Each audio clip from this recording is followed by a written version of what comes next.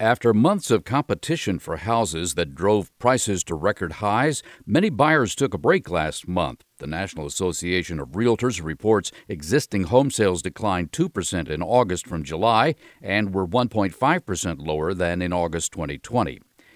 If you heat with natural gas, the winter could bring record-high heating bills. Natural gas prices have moved sharply higher over the last few months.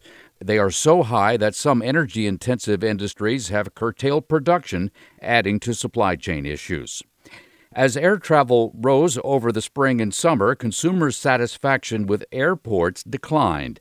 J.D. Power's annual airport survey found satisfaction was higher last year when fewer people traveled. Researchers said labor shortages at restaurants and other airport facilities added to travelers' frustration. I'm Mark Huffman. Learn more at ConsumerAffairs.com.